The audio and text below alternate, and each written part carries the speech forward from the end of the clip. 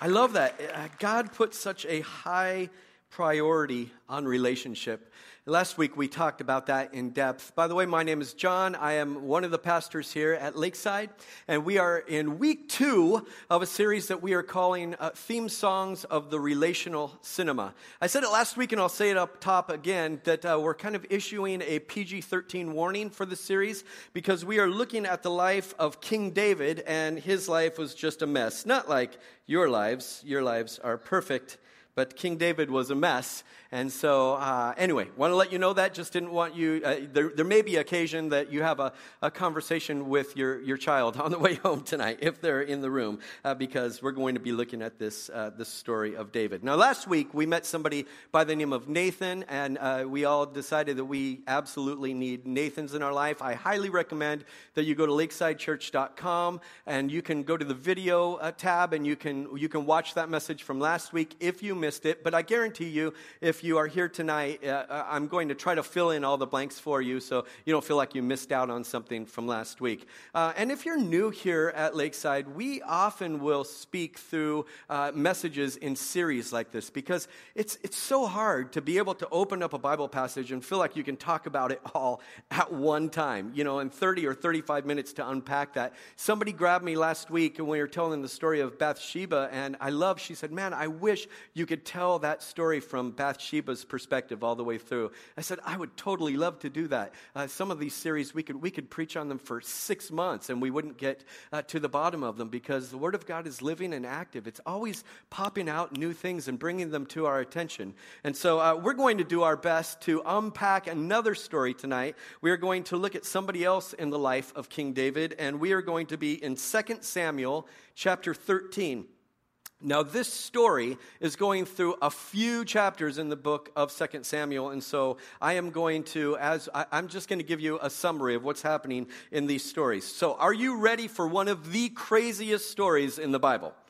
Because, you thought it was bad last week, but we are inviting all the crazies into the room for this story. Tonight, you may want to strap on your seatbelts. But before we look at 2 Samuel chapter 13, where the story begins, I want to read to you a psalm. This is a psalm of King David. If you don't know who David is, he is one of the world's most famous kings, certainly one of the most famous kings in the Bible. And he is a songwriter. He wrote this song. It's Psalm 3. It's a psalm of David when he fled from his son Absalom. So, there we go, showing all the cards, all right? Spoiler alert, we're talking about Absalom tonight. So, this is what David says when he writes the song. "O Lord, how many are my foes?" That's exclamation point, not a question mark. "How many rise up against me? Many are saying of me, God will not deliver him. Selah." Whenever you see the word Selah in the Psalms, it's a musical pause. So we are supposed to be pausing and thinking about what just happened right there. Pause. All right, instruments playing, imagine them in your head. "You are a shield around me, O Lord. You bestow glory on me and lift up my head. To the Lord I cry aloud, and he answers me from his holy hill. Selah. I lie down and sleep. I wake again because the Lord sustains me. I will not fear the tens of thousands drawn up against me on every side." And then it gets weird. "Arise, O Lord, deliver me, O my God. Strike all my enemies on the jaw. Break the teeth of the wicked. From the Lord comes deliverance. May your blessing be on your people. Selah." This is what we call an imprecatory psalm or an imprecatory prayer. Say it with me, imprecatory. You just learned a Bible geek word there, and it's the kind of thing that happens when somebody says, "Lord, rain down fire from heaven and punch my enemies square in the jaw." And it happens all throughout Scripture in these Psalms. Now we can look at this and we can say, "David, come on, man. What were you thinking? God doesn't want us to act like that." Or we can look at it and say, "Thank God that we can be honest with him, and God is not afraid of our honesty, and God hears those things, and they're even recorded for us so that we know that it's okay to be human." and that God is pursuing us, and that God wants to change things in us. We learned last week that we all have a theme song, but we learned also that we're not stuck with a theme song, that God's in the business of giving us new theme songs, throwing away old ones that don't work. Theme songs are the things about us that when we are in a relationship with somebody, they're either attracted to us because of certain things, or they want to keep us at arm's length because, they don't want to hear that song anymore. God is in the business of giving us new songs. So this is one of David's songs, but I love protest songs, but with every protest song, there's a backstory. And so we're going to look tonight at the backstory of this song. What would get David to the spot where he is saying, enemies are surrounding me, everybody's chasing me, break the teeth of the wicked? Well, here we go. Are you ready for this? 2 Samuel chapter 13, I'm going to tell you the story. There is a son of David. His name is Absalom. He is David's third son, and Absalom has a full-blooded sister named Tamar. Absalom and Tamar both have the same mom and dad. David is their father. There's another character in the story right at the beginning. His name is Amnon. Amnon, the Bible says, is sick in love with Tamar. Now, it sounds really cute at first. Oh, it's like puppy. It's like he's so sick. He's sick to his stomach. No, he's sick in love, and let me tell you how sick it is. It's his sister. It is sick. It's his half-sister. They share the same dad. He's got a different mom. He's sick in lust is what he is. And lust often parades itself around as love. And he wants to be able to be with his sister. But he can't because it's against the law and because it's sick and wrong. And so he's talking to his friend Jonadab about this. And Jonadab is not only his trusted friend, it's his cousin. And he says, Jonadab, what should I do? And Jonadab says, man, every day you get up and you're just making yourself sick over this. Like, we got to put together a plan. This is what you should do. You should, and whenever anybody in these Old Testament stories, I swear, whenever they say we should put together a plan, you should stop and say, something bad is probably going to happen because it happens time and time again. He says, this is what you should do. You should pretend that you're sick, lying in your bed, and then your dad's going to come by and he's going to say, hey, little buddy, what's going on? Can I get you anything? And then you're going to say, oh, Dad, I don't feel good. Could you get Tamar to come in here and and cook me something because she's such a great cook? And he says, okay. And so that's exactly what happens. And Tamar comes in and she cooks him a meal, and then he says, everybody, can you get out of the room? And he says, can you come here, sister? Can you please feed me because I'm so sick I can't get up out of bed? And so she comes to his bedside and she begins to feed him, and then he says, I want you to sleep with me. And she says, no, because it's sick and wrong, and it's against the law. But then she starts to think in her head, maybe there's a way that we both can win here. Now, you have to get your mind inside of what's happening in this culture at this time. If a woman she was a virgin, she was ready to marry, just not her brother. If a woman is disgraced, it doesn't matter what happens to her, and it's totally unfair if she sleeps with somebody before she's married or if somebody forces themselves upon her, then for the rest of her life, she's going to be messed up, and she's going to have to live alone, and everybody is not going to pay attention to her. And so she starts to think, this is the most horrible thing that's happening right now, but there's a plan B. Maybe we can get the king to change his mind and I can marry him because I really don't want to, but I don't want to be disgraced. I don't want to go the rest of my life destitute and have no money coming in. And so she pitches this plan to him and he says no. And the Bible says he was stronger than her and he raped his sister. And then he kicks her out of the room. He tells his friends, bolt the door. I don't want to see her anymore. And the Bible says that his hatred for her at that time was greater than the love/lust that he had for her before. It's horrid. She runs out of the room. She's wearing her princess robe. The Bible says they wore these, virgins would wear these robes, and the princesses that were just beautiful, adorned with jewels, and she tears it. As she's running out, she tears it. And this was common for them to do in the Old Testament if they had great anguish, if they were sad, if they were angry, if they were prayerful, if they were coming to God and they were asking for forgiveness for a bunch of different things. She runs out and she feels like her life is wrecked and she tears her robe, and her brother Absalom sees her and he puts two and two together. Now, Absalom does something good at this point in the story. He says, don't worry, I'm going to take care of you, because he knows for the rest of her life, she's going to need taking care of. And the Bible says in one little small spot that she lives the rest of her life a desolate woman. It's a very, very sad story, but at least she is taken care of by Absalom. Absalom does nothing right away, and by the way, neither does her father David, who finds out about it. Absalom sees what has happened. He waits for 2 years, and he does nothing about it, but then he decides that he's going to throw a party. Now, have you ever gone to one of these murder mystery parties? You know? Okay, it's one of those kinds of things, except there's going to be a real murder at this party.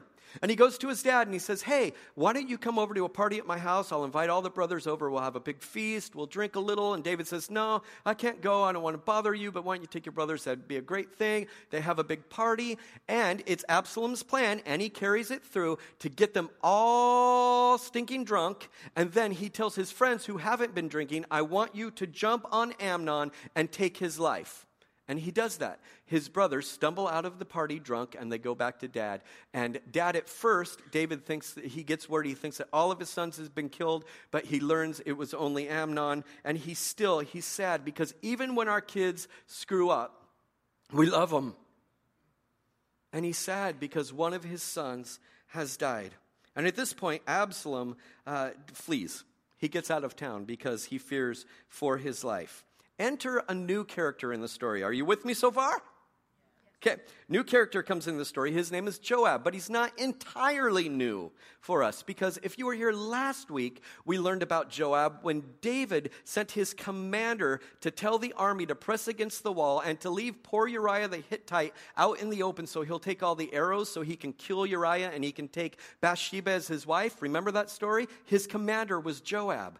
So Joab has been in the battle with David, and Joab knows David's dirty little secret that he had Uriah killed. And so Joab enters into the story right at this point, and he says, you know what I'm going to do is I'm going to reunite Absalom and David. He thinks this is a good idea, probably because he needs this political alliance. If he can get dad and brother to be talking again, then everybody will be cool. And at the very least, if he can gain the good graces of Absalom, then maybe if Absalom is ever to become king, then Joab is still going to have a spot as commander of the army. And so he can't get David to invite Absalom to come home because David does not want to have to deal with the sin.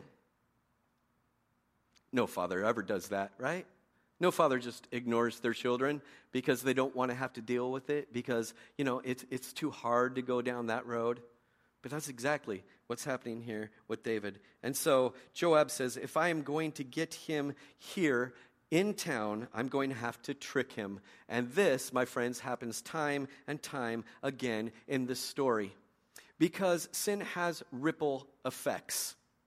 And people start playing the same song over and over when they see it work, even when it's evil. And Joab does this. I kid you not. He goes to another town and he hires an actress, a method actress, to pretend that she is completely poor and destitute, and to go into David and tell him a story. And the Bible even says he tells her, don't put on any lotions, don't put on any perfume. I want you good and stinky when you go into the room, so it's all real legit. And so she goes in there and she tells David the story, makes it all up, and she says, oh, King David, I have these 2 sons, and they were out fighting in a field, and one son took the other son's life, and it was a big accident, but now everybody in the town wants my son dead because he killed his brother, and we can't let this happen. Oh my goodness, isn't it okay for me to be able to forgive him? Isn't it okay to not punish him for his sin, because I need him here with me, because I'm his mom, and he's all that I have left.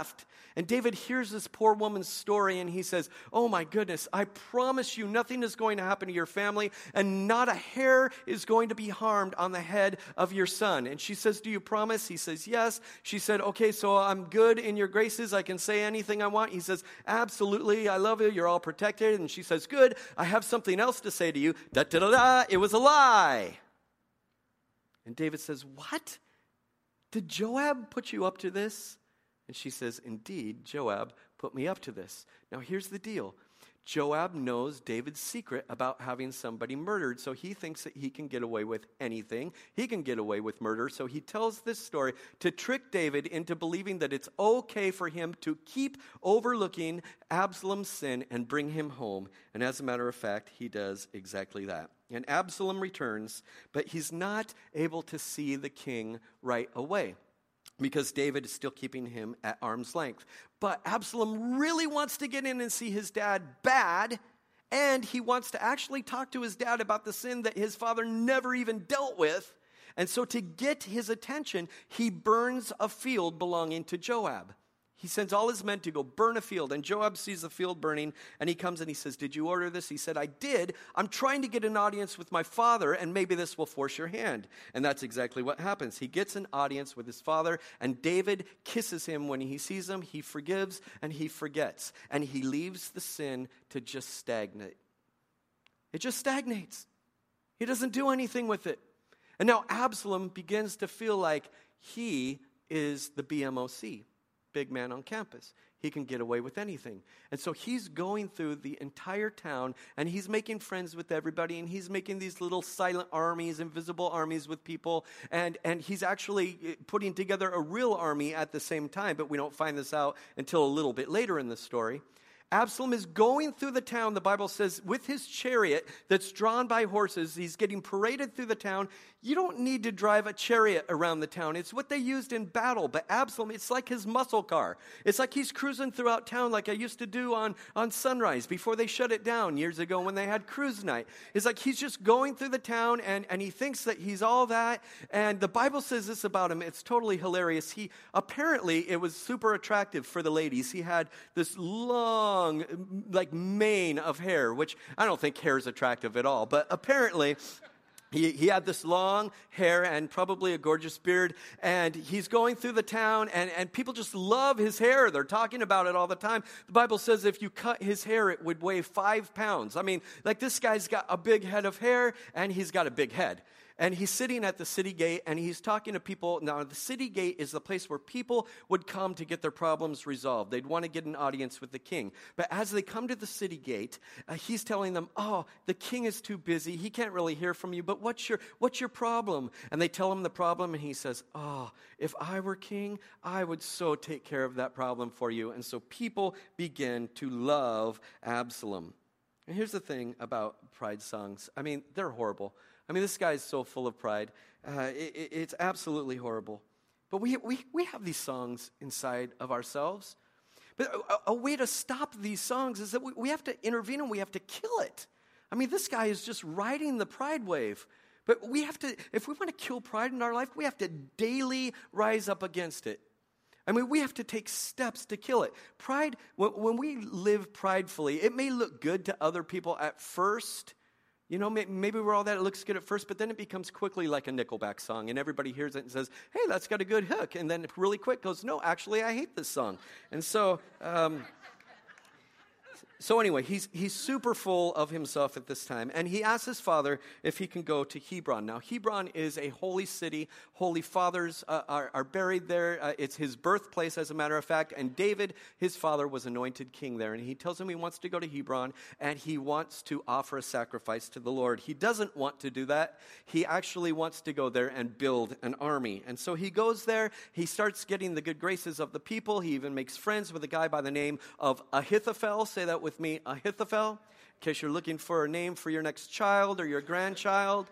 And so now this word gets to David that he's building this army, and David is really, really sad, number one, because his son is going up against him, but also, number two, because Ahithophel is his trusted advisor, and he's like, "Man, my whole world is falling apart. My family and friends are turning against me." And so David does what he's always done, and what his son does, and he flees. He leaves everything behind. The Bible says that he leaves 10 concubines back to take care of the house for him. Oh, what a great guy. And so he takes off. He's got all of his friends. The priests try to follow him with the Ark of the Covenant. He says, "No, don't follow me. I want you to take it back to Jerusalem." But he just goes out to get away from it all and try to preserve his life. Now, Ahithophel becomes an advisor for Absalom. And the first thing that he advises Absalom get this, he says, you know what you should do, now that your dad's gone and you're in Jerusalem and everybody's on your side, is you should set up a tent on top of the palace and take all of your dad's concubines and sleep with them. Have a little love shack out there for everybody to see. Dad's really going to get your dad. Yeah, doesn't that sound like a good plan? And Absalom thinks about it and he says, I think that's a fantastic plan. Selah. He also gets some other advice from a guy by the name of Hushai. Now, Hushai is a double agent. This story is so crazy. I'm telling you, HBO would pay big money to invent this kind of story. But this stuff really happened. And David goes to Ahithophel and to Hushai, who's a double agent, who's going to take everything back to David, but he doesn't know it. And he says, how do you think I should attack my father? And Ahithophel says, I think you should get about 12,000 men together and you should go after him. It'll be totally easy, piece of cake. You could take him down. We know where he's staying. And to buy time, Hushai says, no, that's not what you should do. Hushai says, you should put together a bigger army and go out after him because your dad right now, he is like an angry mama bear who has just had her cubs stolen from her. That's the actual thing that he says to him. And so Absalom thinks about the advice and he says, okay, I think I'll go with the bigger army advice. Meanwhile, Hushai runs to David and he says, they're coming after you. You need to get out of this place. Put together a bigger army and then flank them. I'll tell you exactly where they're coming through. You can have an army on both sides. And he does that. And there's a huge battle that rages in this forest and a bajillion people die. And Absalom flees once again for his life. And as he's running out of town, David hears that he's still alive, and he says, go after him, but keep him alive. Please do not harm him. He's my son. I want him captive. And at this point, we're hoping and praying that maybe David is coming to his senses, and there's going to be some justice. Like he's going to keep his son alive, but maybe he's going to throw him in prison or something. But he says, I don't want a hair on his head harmed. And so they go out after him, but Joab has a different idea all the while. Now, here's what happens. This is so crazy. Imagine this. He's on his faithful steed. Absalom is running away, and his hair is blowing in the wind. It's like he's doing this, and he's like a male model, and he's waving at people as he's taking off out of town. And I kid you not, he's going through the forest, and the branches are low hanging, and he's ducking through, and his hair gets caught in a tree. I am not making this up. And he's dangling there from this tree, and he can't get free. Now, Joab has been told, don't harm him. But what does he do? Because Joab thinks he can get away with anything. He goes and he stabs Absalom in the gut with 3 different daggers, and he ends his life. Word gets back to David that his son is dead. And Joab, like the great friend he is, comes alongside David and says, you ninny baby, are you kidding me? You're going to cry for your son? Now remember, he's got power over David because he knows his secret, so he can say anything he wants and get away with it. He says, you're going to cry for your son? Like, men just went to battle for you. Men just saved your life. You should be out thanking all of your men for what they did, including killing your son. And David does exactly that. Now, I could go on and on with the story, but that's where we're going to stop right now in the story. And we're going to go back. We're going to remember Psalm 3. Psalm 3 is what we started with. Psalm 3 is a protest song, and we said at the beginning that it's good to know the stories behind the protest song, and this puts this psalm in a totally different light. Because here's the thing about protest songs. There's always a story behind it. We usually don't have the whole story with a protest song. And the authors of protest songs aren't always totally innocent. In Psalm 3, David was protesting against his bad seed, against his son who had risen up against him. But honestly, his son's life is a mirror of his own. His sons did the exact same stupid things. And Nathan actually told him, we learned this last week, and you can go back and you can read this earlier in the story if you didn't hear it. Nathan told him, because of your sin with Bathsheba, the rest of your life is going to be screwed up. And that prophecy is coming true here. Wow, that's sad. But here's something. I believe this with absolutely everything inside of me because I've seen it time and time again. From cover to cover, from Genesis to Revelation, from the first book to the last book, from the Old Testament to the New Testament, crying out over and over and over is God saying, you can change the song. Your family, your friends, the people who are close to you, yes, you are going to infect them with your choices, but you can stop it. You can turn this around.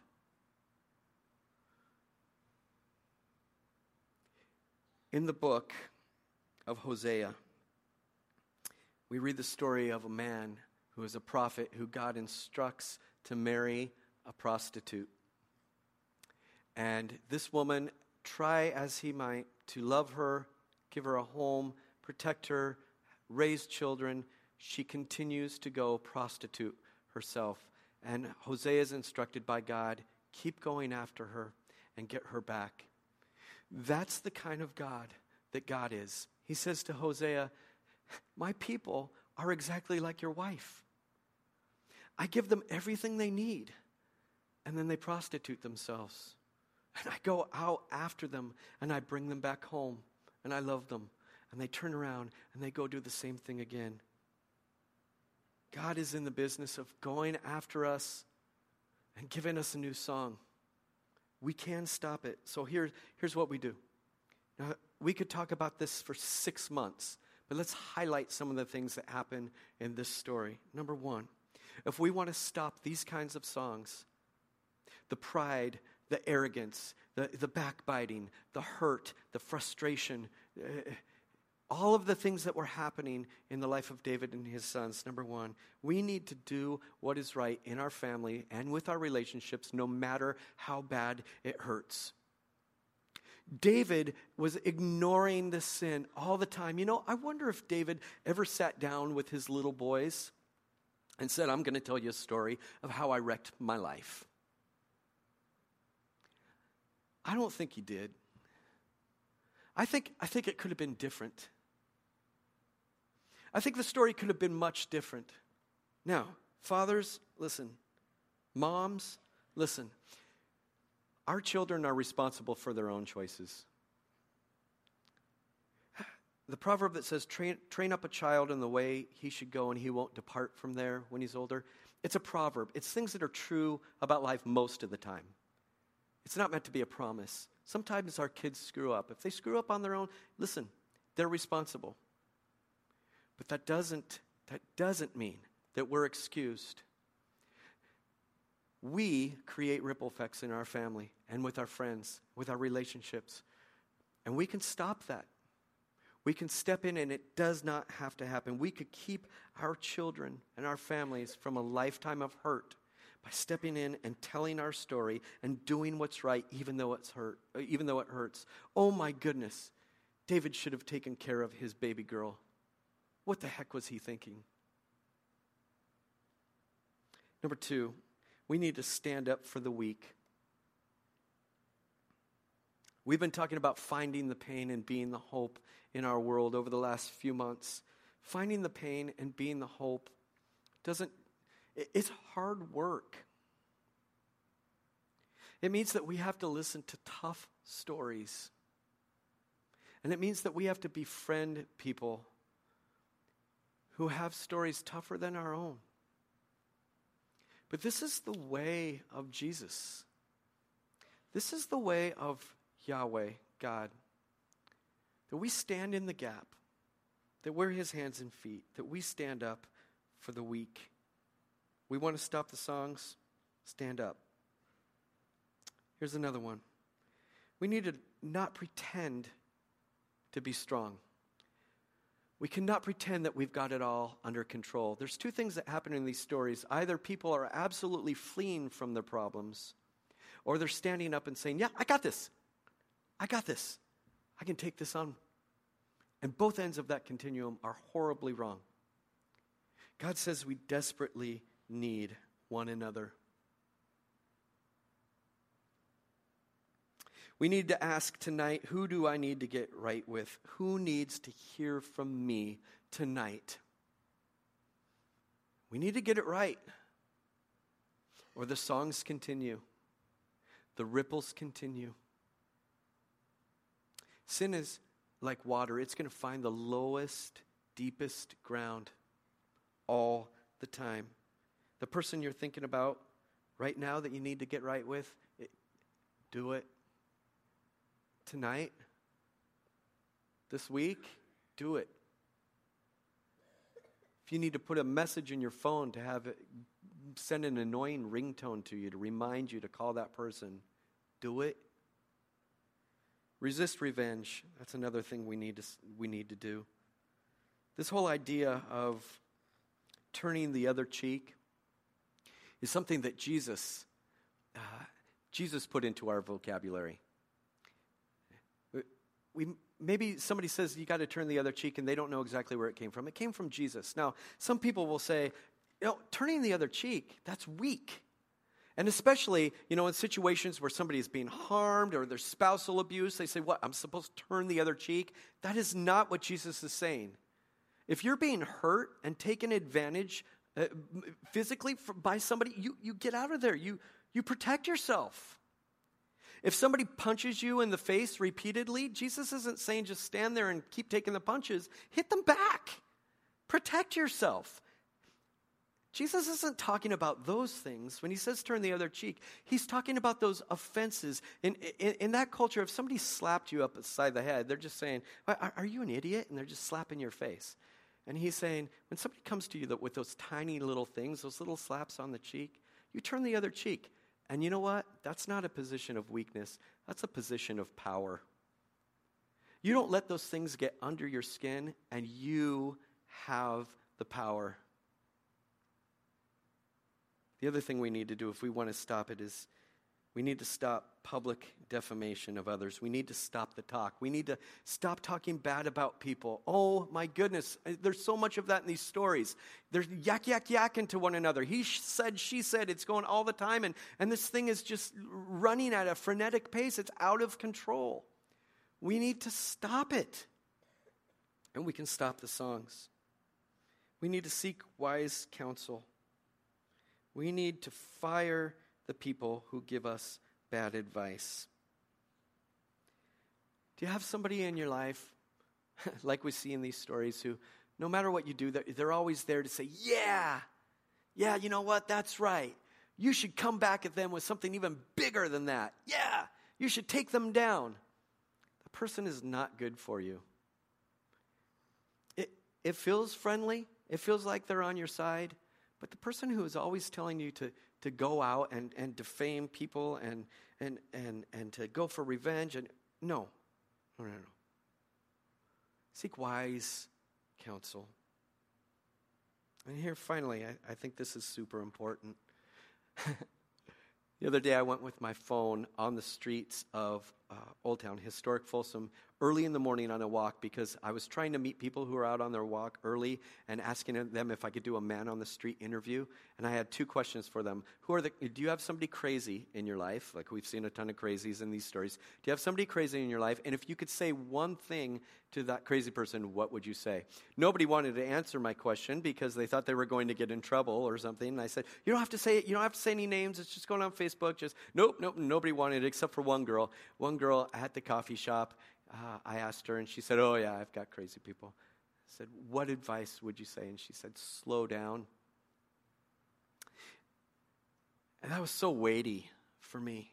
I thought, that's a perfect way to wrap this message up this week. When things move so incredibly fast-paced and get out of control, and we don't slow down to think through the things that we should, all the wise steps we should be taking, then the song just continues. The faster we run without slowing down and thinking through these things and getting right, the faster we run, the easier it is for those songs to play over and over and over. Read the book of James this week. It's 5 chapters long. Read it 10 times if you want. It's an amazing book. It talks about these very things. Would you pray with me tonight? Lord, man, these stories are like looking in a mirror for us. I think we look at them and we say, well, at least my life isn't that crazy. but that doesn't excuse us. That doesn't take us off the hook, Lord. Like, my goodness, relationship is so important. And we need your strength to work harder at these things. Thank you for these stories, these honest stories that help us to take stock of what's happening in our own lives. We want new songs. We want to be able to stop the old ones. Thank you for being patient with us. Amen.